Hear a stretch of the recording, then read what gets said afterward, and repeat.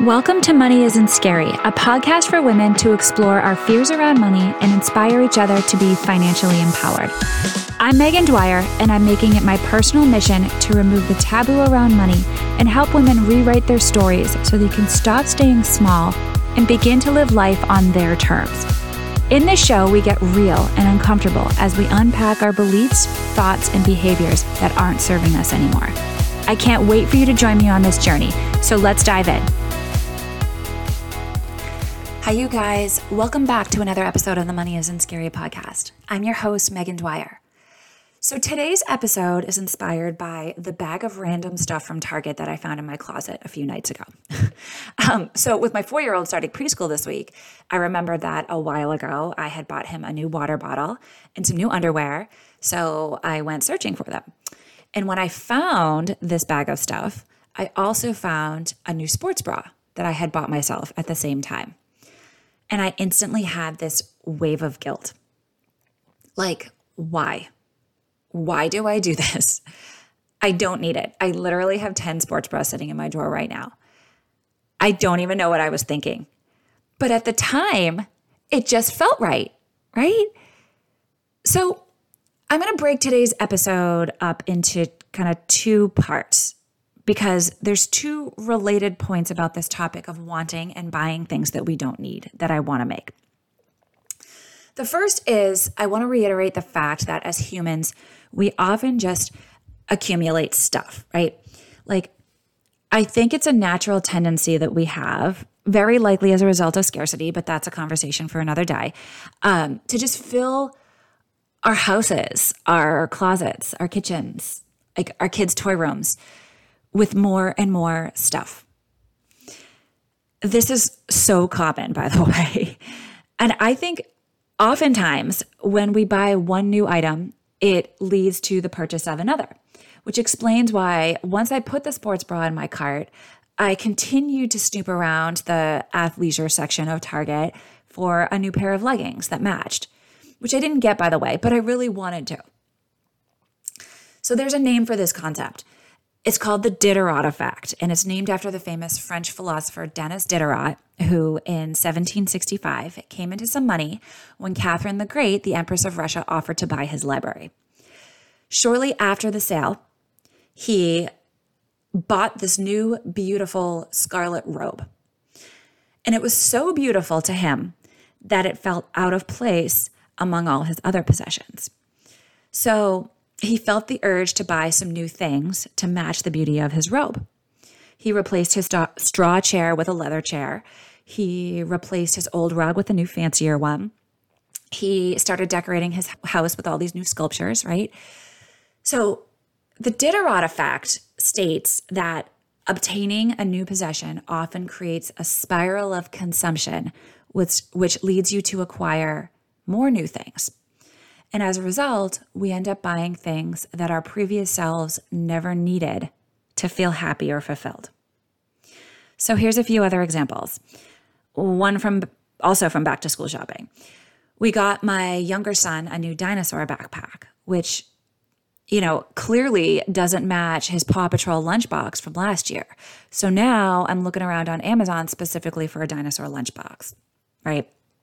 Another example, right? Like say you buy a new dress or a new outfit for a particular occasion.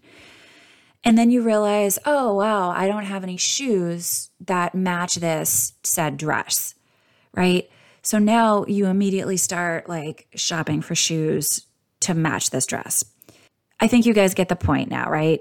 The reality is my son already had a perfectly fine lunchbox. And Lord knows I have plenty of shoes. But because something new is introduced, we're immediately drawn into this like, I need more, right? This spiral of consumption that I just mentioned. And if we're not spending our dollars with intention, anything we buy can lead to more unplanned purchases, which then translates into anxiety over said purchases and then guilt and then shame, right? So let's start to be more aware when this is happening. Let's just start to observe our own thought patterns here and see if we can determine when we're actually in need of an item or if we want it just because, right? The other big point I want to make today is that I think shopping represents freedom. I know it does for me, but I think this is a universal concept because of how shopping came into existence. So let's step back in time for a second.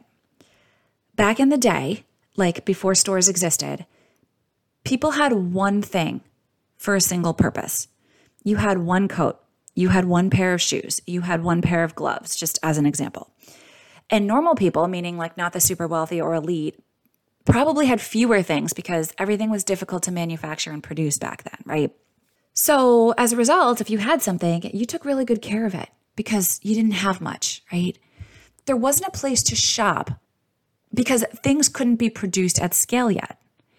Plus, people just didn't need more things then. Like, you didn't need an outfit and accessories for every occasion because the average person didn't have occasions to go to. You basically didn't do anything besides work and sleep back then, right? Until the early 1900s. So there's a show on PBS called Mr. Selfridge, starring Jeremy Piven, for all you Entourage fans out there. And it's about this man, Harry Gordon Selfridge, who introduced the concept of the department store to London. It was from him where the concept of shopping as a leisurely activity and providing options came from. Prior to that, you just went into a store for something specific, or you didn't go at all.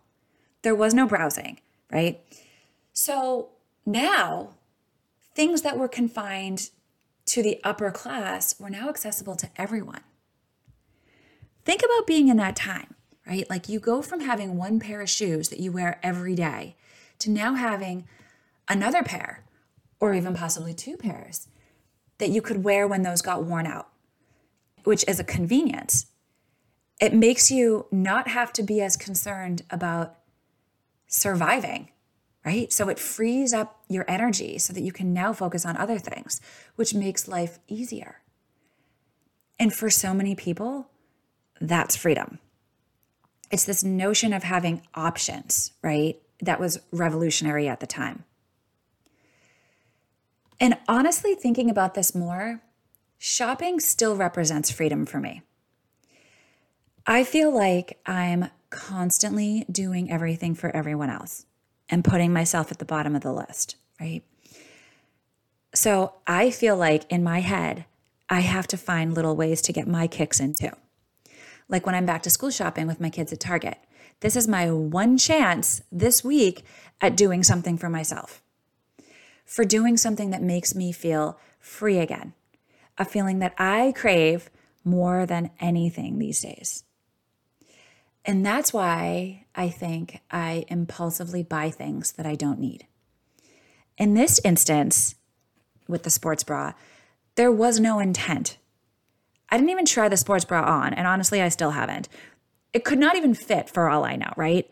Yet I spent $25 on it just so I could feel like a tiny piece of the version of myself that I used to be. I've mentioned this before, and I think it's a really important reminder. We don't buy things. We buy how things make us feel. So we're not buying the kitchen table, right? We're buying the memories with our family and the birthday parties and the holidays that we're going to host at that table. We're imagining the family sitting around that table, right? And enjoying that time. We're not buying the salad or the green juice. We're buying the feeling of eating healthy so that we can give ourselves permission to eat chips or dessert later and not feel guilty about it.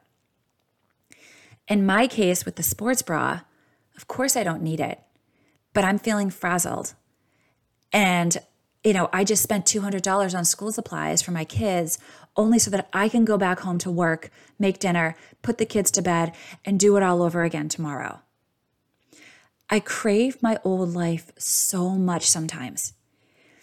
The me who I used to be, who on a whim could go out and run 6 miles because I felt like it and I had the time. The me who could do whatever she wanted whenever she wanted to. Sometimes I really miss that old version of me. This is like really interesting and really deep, right? Buying the sports bra isn't going to bring back that old version of me, and it's not going to change my life today. But reflecting on this experience now has taught me something. That buying things I don't need is actually like my soul's way of telling me that something is off. That there's some void in me that needs to be filled that's way bigger than anything that I can buy at the store. So I encourage you to find your version of the sports bra. Whatever like unique, quirky thing it is that you crave, that deep down represents something bigger, something that might be missing in your life now that you used to have. Something that has just been missing for a while now, right? Because stuff is never actually about the stuff, right? Okay, you guys, thank you for listening today. This was a really interesting episode for me, so I hope you all enjoyed and got something out of it. And if you like this episode, please feel free to share it with a friend. And as always, I say it would be incredible if you could write me a review on Apple Podcasts, because that's how I can reach more people. And if you want to engage with me and other like-minded women, go ahead and join my Facebook group, the Mindful Money Mamas. Thanks so much, you guys. I'll talk to you next time.